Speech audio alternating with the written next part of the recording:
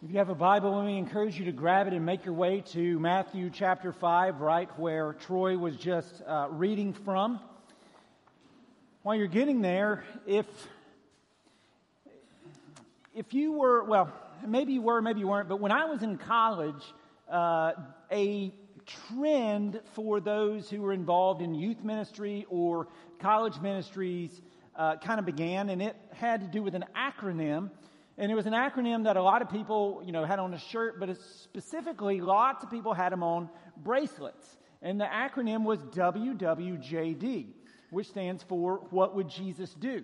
And so the whole idea was that, as you wear this bracelet and you come to something in your life that may be a temptation or a situation you need to think about, a decision you're wrestling with, just anything like that, as you're thinking about that, as you're considering that, as your mind starts going on that you would see this bracelet, you would be reminded of what it stands for, and you would ask yourself, you would pause and ask yourself, what would Jesus do? Like, as I face this situation, as I face this temptation, what would Jesus do in this situation? And while the wearing of the bracelet or, things like that may have fallen a little bit out of popularity, the question is something we kind of need to resurrect, and is something that we need to constantly keep before us as we're thinking about things in our lives. What would Jesus do in this situation? How would he respond here? What would he say or not say? What would he post or not post? What would Jesus do? And particularly, we need to ask that question of ourselves as it relates to how we talk with others and how we treat others, which is exactly what our text this morning is all about. How we talk with others and how we treat others. And so contextually, just need to kind of be reminded what's going on, where we're at in Matthew chapter 5. Ever since verse 20, Jesus has been, he calls out, "For I tell you, unless your righteousness exceeds that of the scribes and Pharisees, you will never enter the kingdom of heaven." And the point Jesus was making is that we need a righteousness that is more than just skin deep. Like the Pharisees and the scribes, they were just teaching the law as if, as long as you don't do this one thing externally, it doesn't matter what's going on internally in your heart. And so Jesus then gives 6 major examples. And we're going to do the last 3 today. But we've already seen things it's not, Jesus says, it's not just that you don't murder somebody. It's that you're not even to have anger in your heart. Okay, don't be angry in your heart. It's not just that you're not to commit adultery, but what's going on inside. You're not to lust either. And so Jesus is constantly taking these things that the scribes and Pharisees were just camping out on the externalities. Just don't do the one specific thing. But internally, it doesn't matter what you do, just as long as you don't do that one specific thing. And so they were just focused on the letter of the law, and Jesus is saying, no, the spirit of the law matters as well. It's not just about the external, it's also about the internal.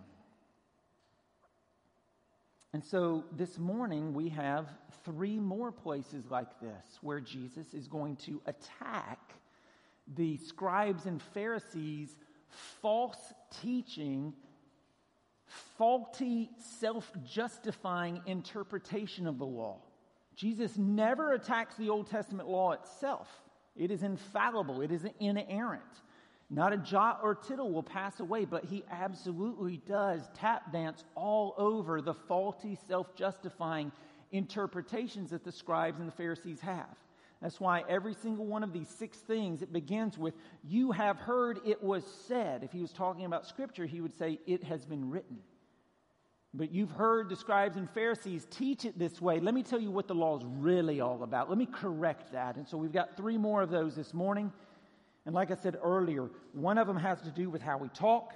2 of them have to do with how we treat others.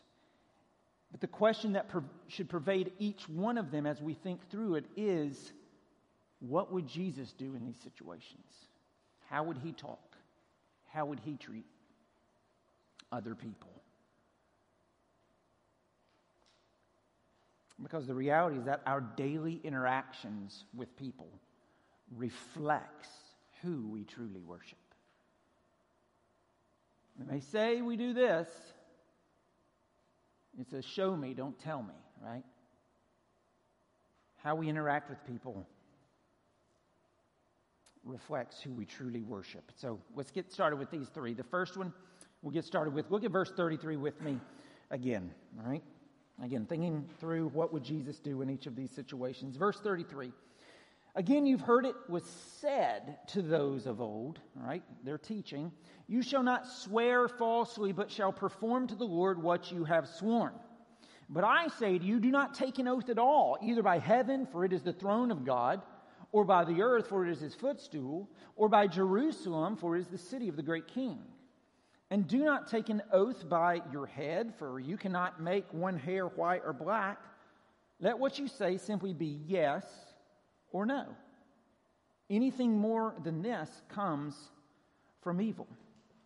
And so at first glance, this seems to be Jesus just making a simple and direct prohibition against oath-taking. And some Christians have taken a hyper-literal stance and interpretation of this, and they will not take an oath. They will not swear an oath in court. They will not do any of those things. But that's not what Jesus is really talking about at all. Rather, he's driving home the point, and this is number one in your notes if you want to take notes in the sermon guide. He's driving the point home that kingdom citizens shouldn't need to take oaths. Right? So kingdom citizens shouldn't need to take an oath. It's not that we can't take an oath, it's that we shouldn't need to, because we should just live lives of integrity where we don't need to take an oath. I mean, an oath by itself, is it not just kind of proclaiming, hey, I don't always tell the truth, so I'll give you this oath, and now I will tell the truth, right? And Jesus is saying we don't really need to do that at all. You don't need to take an oath. You should just live a life of integrity. And so just contextually what he's talking about is like all through the Old Testament, you'll see oaths. And these are good and right. There's nothing wrong with them. And they're about, a swearing an oath in the name of the Lord even. And so what wound up happening, how the scribes and Pharisees started twisting that and abusing that, is they would say, if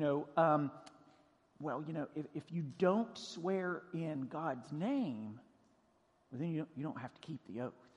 And so people started abusing that, and so they would swear all these frivolous things. I swear by my beard, or I swear by, the hairs on my head, as it talks about. I swear by my white hairs or my black hairs. I swear by these things. And then people would call them out on it. Hey, you didn't keep what you said. And they'd be like, I didn't say Simon says. I didn't say in God's name. And so it became this great big game of just swearing all these things, and be like, I have my fingers crossed, doesn't count. And so Jesus is coming in and saying, no, all this swearing on all these different things is absolutely foolish. For one, if you swear on anything, like who made it? God did. So if you swear on heaven or on earth or on Jerusalem, like God made that. So to swear on any of those things is to swear on God. But more than that, rather than having to constantly convince people you're telling the truth by saying, I swear on my mama's grave, or, cross my heart, hope to die, stick a needle in my eye, rather than trying to come up with all these things to convince people you're telling the truth, why not just, novel idea, tell the truth. Be a man or woman of integrity, such that you don't need an oath. Again, it's not that you can't take one, but it's that you don't need one. Because by your life, you have communicated that you are a person of integrity and truthfulness. And so then applying that and being introspective, ask yourself, and you've got to be a person of integrity to even be honest when you ask yourself, am I a person of integrity? Am I an honest person? Does my yes really mean yes? Does my no really mean no? Like, does it carry commitment? Or am I given to trying to modify the truth or disguise part of it. I only share part of it and ignore this part because this part looks good, this part doesn't. And I do that to, justify my own sin or communicate things that help my agenda. And if we can be honest, we all need to repent right now because we do shade the truth very often for our benefit. And so let's not tarnish our integrity. Let's not tarnish our testimony by bearing false witness against people.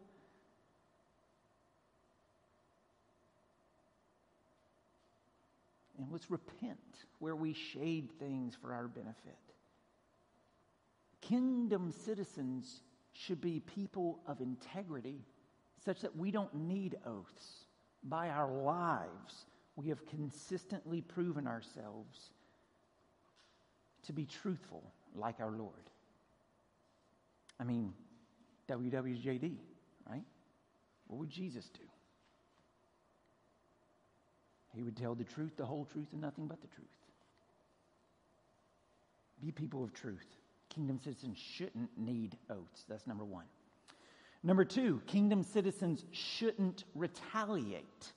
Kingdom citizens shouldn't retaliate. It talks about resist the one who is evil. That basically means retaliate, okay? We don't fight like the world. That's what Jesus is getting at. It's not fire for fire. They did this, so I can do this. It's not tit for tat. And the idea of I don't get mad, I get even is an idea from hell, not from heaven. But it's an idea that the scribes and the Pharisees were teaching by twisting God's word. And so look at verse 38 with me. You have heard that it was said, an eye for an eye and a tooth for a tooth. But I say to you, do not resist the one who is evil. Okay, I say to you, do not retaliate. Now this idea, eye for an eye, tooth for a tooth, this law is called lex talionis. It means law of retaliation. And it was given to the courts of Israel to help them in prescribing proper and just sentences or punishments for crime. It was given so that they had a clear and just formula for punishment. The goal was that fair and balanced judgments and sentences. That the punishment matches the crime. Not that it exceeds it and goes too far. So really you could read it as only one tooth for a tooth and only one eye for an eye. So if someone knocked your tooth out, it wasn't you could go knock their whole face out and make them look like they're from Arkansas. It was that you just, sorry you guys, but those of you who are from Arkansas, somebody's going fishing. You can give me a report on it when you get back next week. But it wasn't that you could just take all their teeth out. It had to match. I should have said Georgia because that's where I'm from. It had to match, right? It was to be fair. It was to be balanced. Only one eye for an eye. Only one tooth for a tooth. And so you couldn't, someone murders, so you go murder the whole family. Even today, some of our drug sentences would not match lex talionis. They go too far. And so the whole goal was to restrict vengeance and violence. It was about justice, yes, but it was about restraining vengeance, and it was for the courts, not for an individual, okay? But the scribes and the Pharisees twisted, and they did make it personal. And so whereas this law was created to curb vengeance, the scribes and Pharisees were teaching it in such a way so as to cover vengeance. So you could seek it out, and as you're seeking it out and spelling out vengeance on someone, you're like, it's in the Bible, an eye for an eye and a tooth for a tooth, and that's what I'm doing. And Jesus is coming in and saying, no. Kingdom citizens don't twist Scripture like that, and we don't play that game. We don't fight fire with fire. We don't retaliate. Instead, we, verse 39, turn the other cheek. And if anyone would sue us and take our tunic, we give them our cloak as well. And if anyone forces us to go 1 mile, we go with them 2 miles. And we give to the one who begs from us. We give and we do not refuse. Friends, that's what kingdom citizens do. That's what we're called to do. And we hear that and we're like, are you kidding me? I'm to turn the other cheek when someone insults me with a backhanded slap? How about I, clench my fist?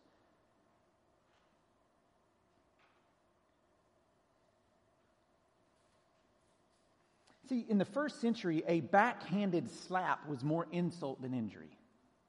And it was a massive insult. And the only recourse you had was to take someone to court for, today, what we call libel or defamation. And so when Jesus is calling us here to turn the other cheek, understand he's not suggesting that a Christian deliberately put himself in the way of further, a beatdown. The point Jesus is making in this figurative way is that to stand on your so-called rights, your pride and your personal dignity, having that affirmed by others and not taking that insult, that to respond with a vengeance and a vindictiveness about that, you have violated my right, that's not a Christian response. As Sinclair Ferguson puts it, Jesus is basically saying, let the insults come. And show by your response that you feel no need for retaliation because you have your reputation secure in God as His child. It doesn't matter what they say. You don't have to defend your reputation. God will ultimately defend it. You don't have to seek vengeance. Vengeance is mine, says the Lord. I will repay. And we live for a kingdom that is to come, not being validated and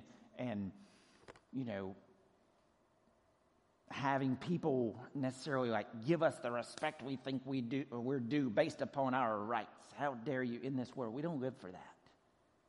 We live for a kingdom that is to come. And so instead of responding that way, let us respond to insult by being gracious. And here's why. Just as your Father's response to your insult of sin, He was gracious to you. We are to reflect the King. I mean, straight up, will anyone be won to the kingdom by your retaliation? By your standing up for your rights? Is that going to do anyone any good? I mean, how could they be won to the kingdom when the king in the kingdom did not retaliate? And so again, don't misunderstand. Jesus isn't forbidding us from protecting ourselves or our families from harm. But He is forbidding the taking of revenge for purely personal reasons when nothing is ultimately at stake except your pride, your reputation, your so-called rights. That's what Jesus is getting at. And so basically, this is a great big loud call to follow me, Jesus says. Because think about it. He was mocked. He was spat upon. He was beaten with sticks. He was slapped. He was scourged. He was nailed to the cross. Nevertheless, the letters of Peter tell us He withheld all retaliation and even had forgiveness on His lips as these things were happening. Forgive them, Father. They know not what they do.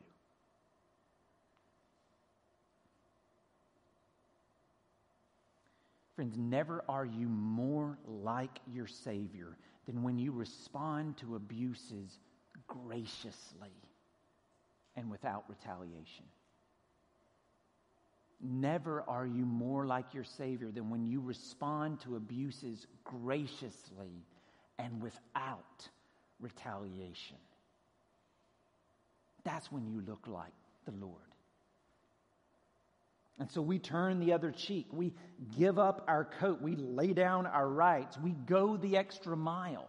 And listen, I can't apply this to my kids, running or walking, be like, hey, you went with me one, now you got to go with me two. I can't apply it that way. You can't. It has nothing to do with going for a walk or anything like that. This is specific to a cultural thing that was going on during this time, and Jesus is using that as an illustration. So here's what that cultural thing was. And you've seen it. You know it. During that time, it was legal for a Roman to come to any civilian and force them to carry their luggage or materials, or where you've seen it in the Bible, a cross, right? So the Romans make Simon of Cyrene carry Jesus' cross because Jesus can't carry anymore. So they co-opt this guy, they commandeer this guy and make him do that. That was law. They could do this all day long, and they did. And the Jews obviously hated it. It was absolutely insulting to them that any Roman could come and make them do that for the simple fact that they're Roman and the Jews aren't. And so it's absolutely insulting, humiliating. Obviously, an imposition as well. But Jesus is calling us, when they make you do that and go 1 mile, you go another one. You do the unexpected because we live by a different law. And so as one guy wrote, he said, be willing. Like Jesus is calling us here to be willing to be exploited and put upon for the sake of the gospel. And again, this makes no sense. But we live counter-cultural. We live counter-into it. We live like Jesus called us to live. He said, go the extra mile. This isn't a question. Be willing to do that. Do not be irritated or exasperated, this guy continues, when others take advantage of you. Like, it's going to happen. If you live as a Christian, you will wind up being taken advantage of. Do it anyway. The Lord will repay. We live for a different day. Go above and beyond the call of duty, even when it entails an unjust imposition of your time, effort, and resources. And so kingdom citizens shouldn't retaliate. We do the opposite because Jesus did the opposite. We shouldn't retaliate. That's what the world does, but that's not what our Lord did or commanded. So whether some people will be like, well, Jesus is my example, I just live like him. Some people are like, well, I want to see what Jesus commanded, and I do that. So whether Jesus is actually our example, absolutely, and he's our authority. And here, both as our example and in his command, he says, don't retaliate.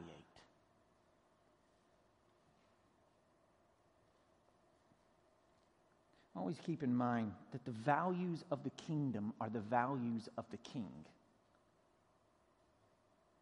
Right? The values of the kingdom are the values of the king. And so as kingdom citizens reflecting our king, we don't retaliate. So it's not even WWJD here. It's WWDJD. What did Jesus do? He didn't retaliate. Neither are we to. And so kingdom citizens shouldn't retaliate. But number 3 then, kingdom citizens should love and pray for our enemies. Kingdom citizens should love and pray for our enemies. Like, for real. That's what Jesus says to do. It's not like, it's a good idea, but you don't really have to do it. It's what he says to do. And so look at verse 43. You have heard that it was said, you shall love your neighbor and hate your enemy. Now, stop right there. Again, Jesus is confronting a twisted and perverted teaching of the scribes and Pharisees. And they've twisted God's word here in 2 ways. First of all, they quote a portion of the epitome of the Old Testament, which is that you should love your neighbor as yourself. Right? That's all over Scripture. So even when Jesus is asked, hey, if you were to sum up, or what is the most important commandment, he says you should love the Lord your God with all your heart, your mind, your soul, and your strength, and you shall love your neighbor as yourself. In these is all the law and the prophets. That is, the whole Old Testament is summed up by those things. So loving your neighbor as yourself is all over the Old Testament. But if you look right here, they left off a little piece. They just say, you've heard that it was said, you shall love your neighbor. Didn't say anything about love your neighbor as yourself. And so watch this. What they have done is they have changed the command that was focused on how we are to love others as ourselves. They've changed the question into being like who you are to love. You're to love your neighbor. And so then they combine that with, well, if we're just to love our neighbor, that means we can hate everybody else. We can hate our enemy. And so you can look up and down the Old Testament until you're blue in the face. You will not find that. Nowhere in Scripture does it say to hate your enemy. There's nothing that could be more unlike God than that. Romans 5 instead. Yet while we were yet enemies, Christ died for us.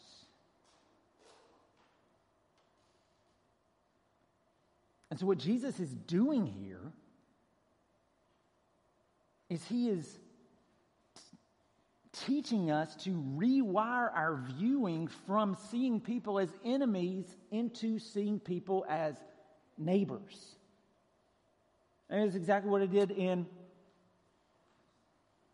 the Good Samaritan.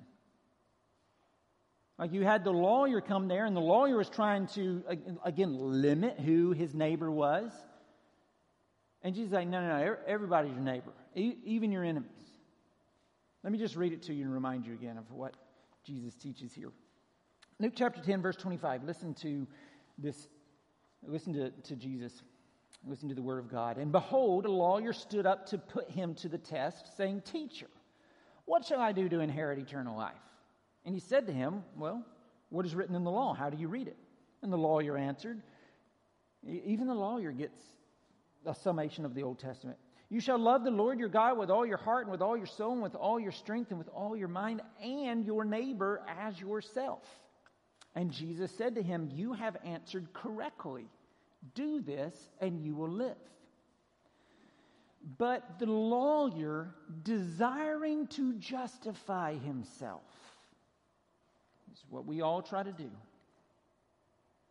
said to Jesus, and who is my neighbor? Again, trying to limit that thing down. So Jesus replies with a story. A man was going down from Jerusalem to Jericho, and he fell among robbers who stripped him and beat him and departed, leaving him half dead. Now, by chance, a priest was going down that road, and when he saw him, he passed by on the other side. So likewise, a Levite, when he came to the place and saw him, passed by on the other side. But a Samaritan, an enemy, as he journeyed, came to where he was, and when he saw him, he had compassion. He went to him and bound up his wounds, pouring on oil and wine. And then he set him on his own animal and brought him to an inn and took care of him. And the next day he took out 2 denarii and gave them to the innkeeper, saying, Take care of him, and whatever more you spend, I will repay when I come back. Which of these 3 do you think proved to be a neighbor to the man who fell among the robbers? And the lawyer said, the one who showed him mercy. And Jesus said to him, Go and do likewise. And so again, Jesus is trying to recalibrate our minds so that we will no longer view people merely as enemies, but also see them as our neighbor. They're not enemies to be dominated. They're neighbors to be loved. And so, friends, listen to me. Like, we hate Satan. We hate sin. We hate evil. We hate injustice. But we don't hate people, even though they may hate us. That's why they're our enemies. Like, we don't put enemy on them, but they are going to treat us that way. They may hate us. They may curse us. They may abuse us. They may strike us. They may rob us. They may deceive us, but we're not to retaliate. And so even though they may treat us as enemies, we are to treat them as neighbors and love and pray for them. And love here is an action word. It's a present imperative, which means it contains a continuing action. It's not just a feeling, well, I'm going to feel love towards them. No. Again, don't just tell me, show me. There's to be actions in loving others. We'll talk about one way next week that you can show an action. But we're also to pray for them. Because just think about in your own prayer life for a minute. Just who do you normally pray for? Just in your mind, think about it. You normally pray for people you love, right? You start with your family or whatnot. You normally pray for people you know well, you love well. And one of the reasons I'm always pushing on us to pray through the directory, pray for everybody in the membership, A's and B's and C's and so on, is because the more you pray for someone, the more your heart goes out to them, the more you want good for them, the more you are concerned for them. And so as we pray for our enemies, the same thing happens. Like you can do a good deed towards someone and your heart can be totally elsewhere. You can say a kind word about someone and your heart be totally elsewhere. But you can't pray that God would bless someone, that He would richly bless someone and fool God. It would be like saying, Lord bless him. Actually, I hope you don't really hear what I want. It's not going to happen. God knows what you're thinking. He's going to see right through that. So as you pray for people, your heart will begin to soften. Just as you may be praying for their heart to soften, your heart is also going to soften.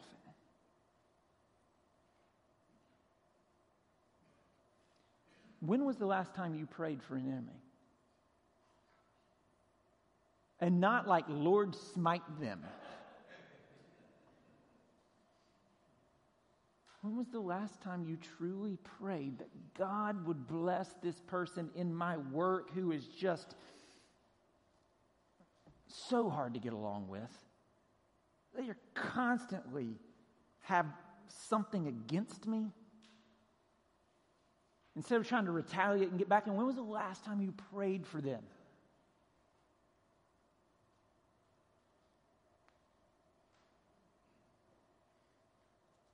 Have you ever, not prayed for someone because you didn't want God to bless them? Or you didn't pray that God would save them, which is what we should pray for. I mean, that's the greatest thing could ever happen to someone. We don't pray that because we want them to go to hell. And we've told them as much.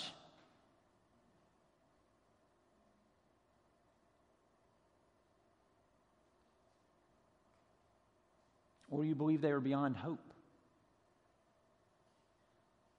Let me reintroduce you to a Pharisee murderer, scripture twister to justify his sin, named Saul of Tarsus,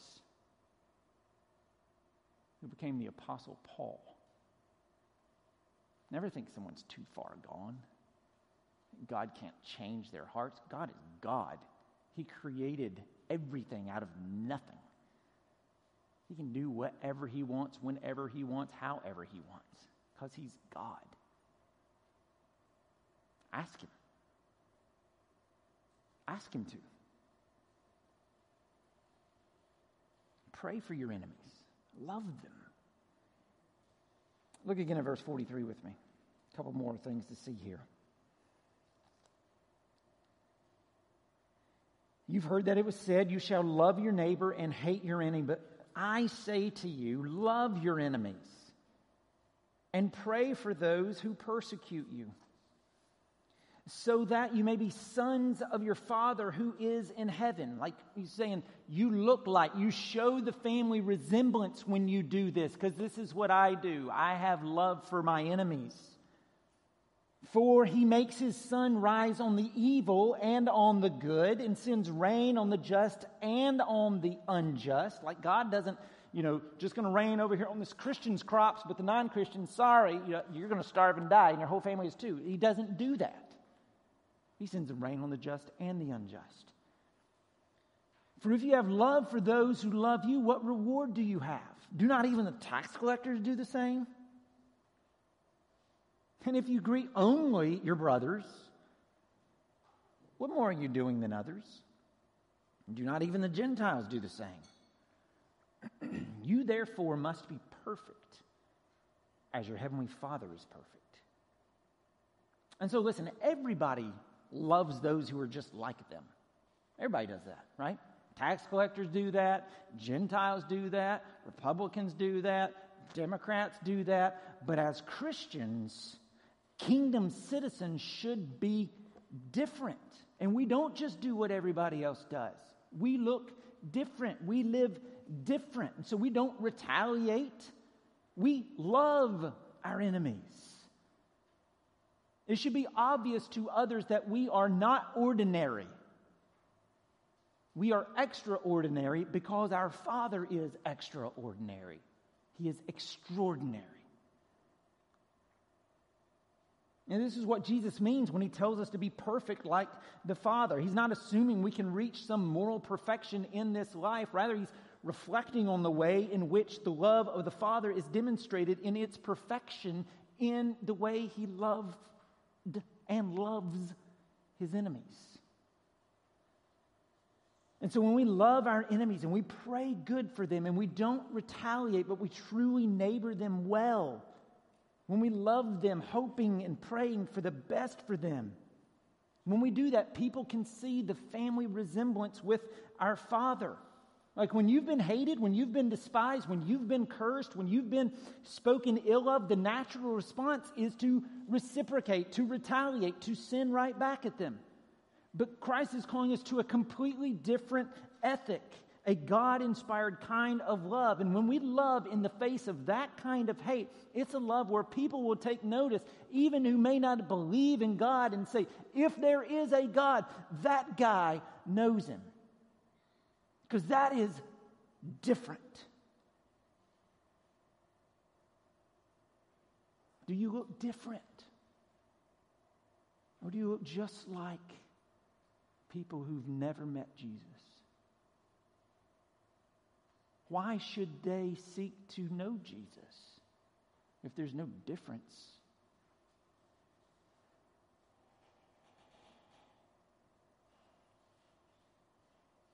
Friends, again, this is exactly what Jesus did for us. He loved us while we were yet enemies. And so listen to me, it's at the cross that we learn how to love our enemies by looking at what our Lord did for us.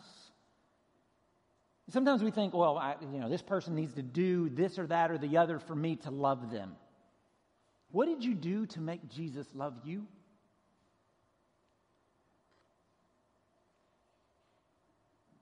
Nothing. The only thing you brought to the table of that equation is your sin. And yet he still chose to love you. He doesn't love you because you perform at some level. You met his expectations. The whole point of the cross is that you didn't. And yet he still chose to love you.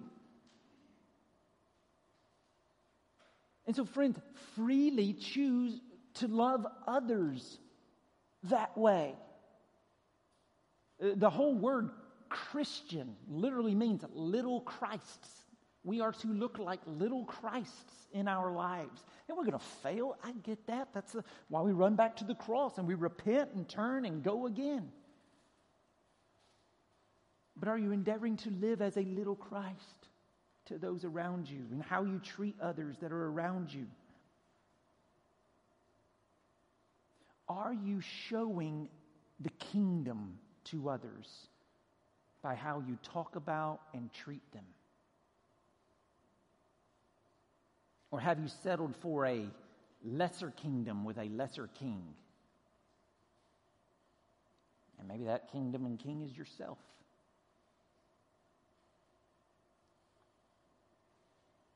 As I said at the beginning, your daily interactions with people and how you treat your enemies with retaliation and hatred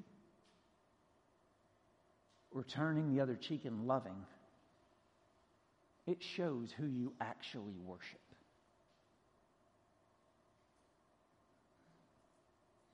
What do your actions show?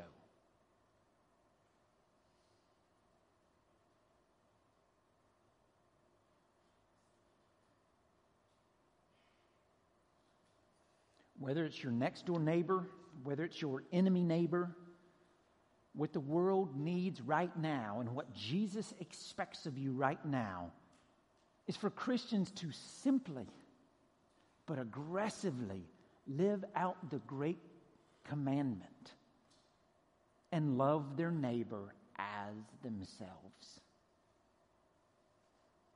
Christ expects us and the world needs us to live out the golden rule and treat others the way we would like to be treated. And to love others like our Father who sends the sun and the rain on the just and the unjust. Friends, that will show the world a better way, the gospel way, the Jesus way. The one and only one who can bring healing to this broken world. Kingdom citizens shouldn't need oaths. Kingdom citizens should not retaliate. But kingdom citizens should love and pray for their enemies. Once again, WWJD. What would Jesus do? And there's an answer bracelet now. And it's HWLF. He would love first. Go and do likewise. Let's pray. Father, help us to lead with love. Lord, your word obviously has commands, things we are to obey, ways you have said the world works best, and you've lined up for us to live within the confines of that, not to confine us to suffering and difficulty, but to lead us into more than momentary fleeting happiness, but into joy.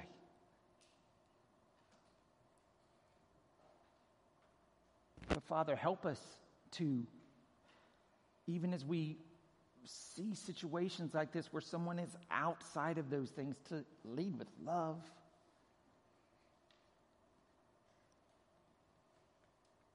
And Father, these commands that you give us about not retaliating and loving our enemies, we cannot keep these in ourselves. And so, Father, help us to stay glued to the cross where you demonstrate your love for us. That while we were yet enemies, you died for us, Jesus.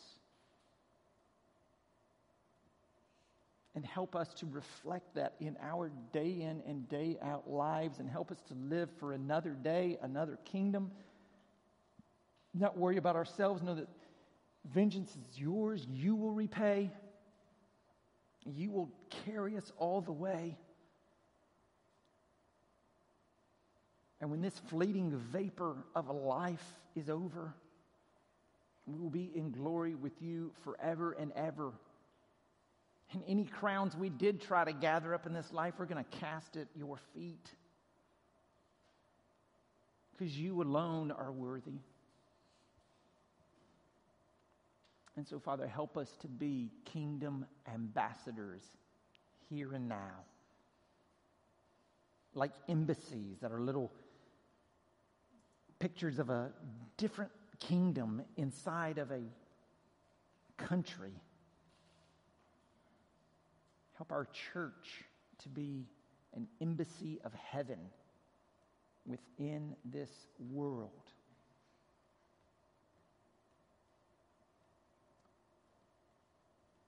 And let our citizenship in heaven be evident in how we talk and how we treat others. By the power of the Holy Spirit, work this in us. In Jesus' name, amen.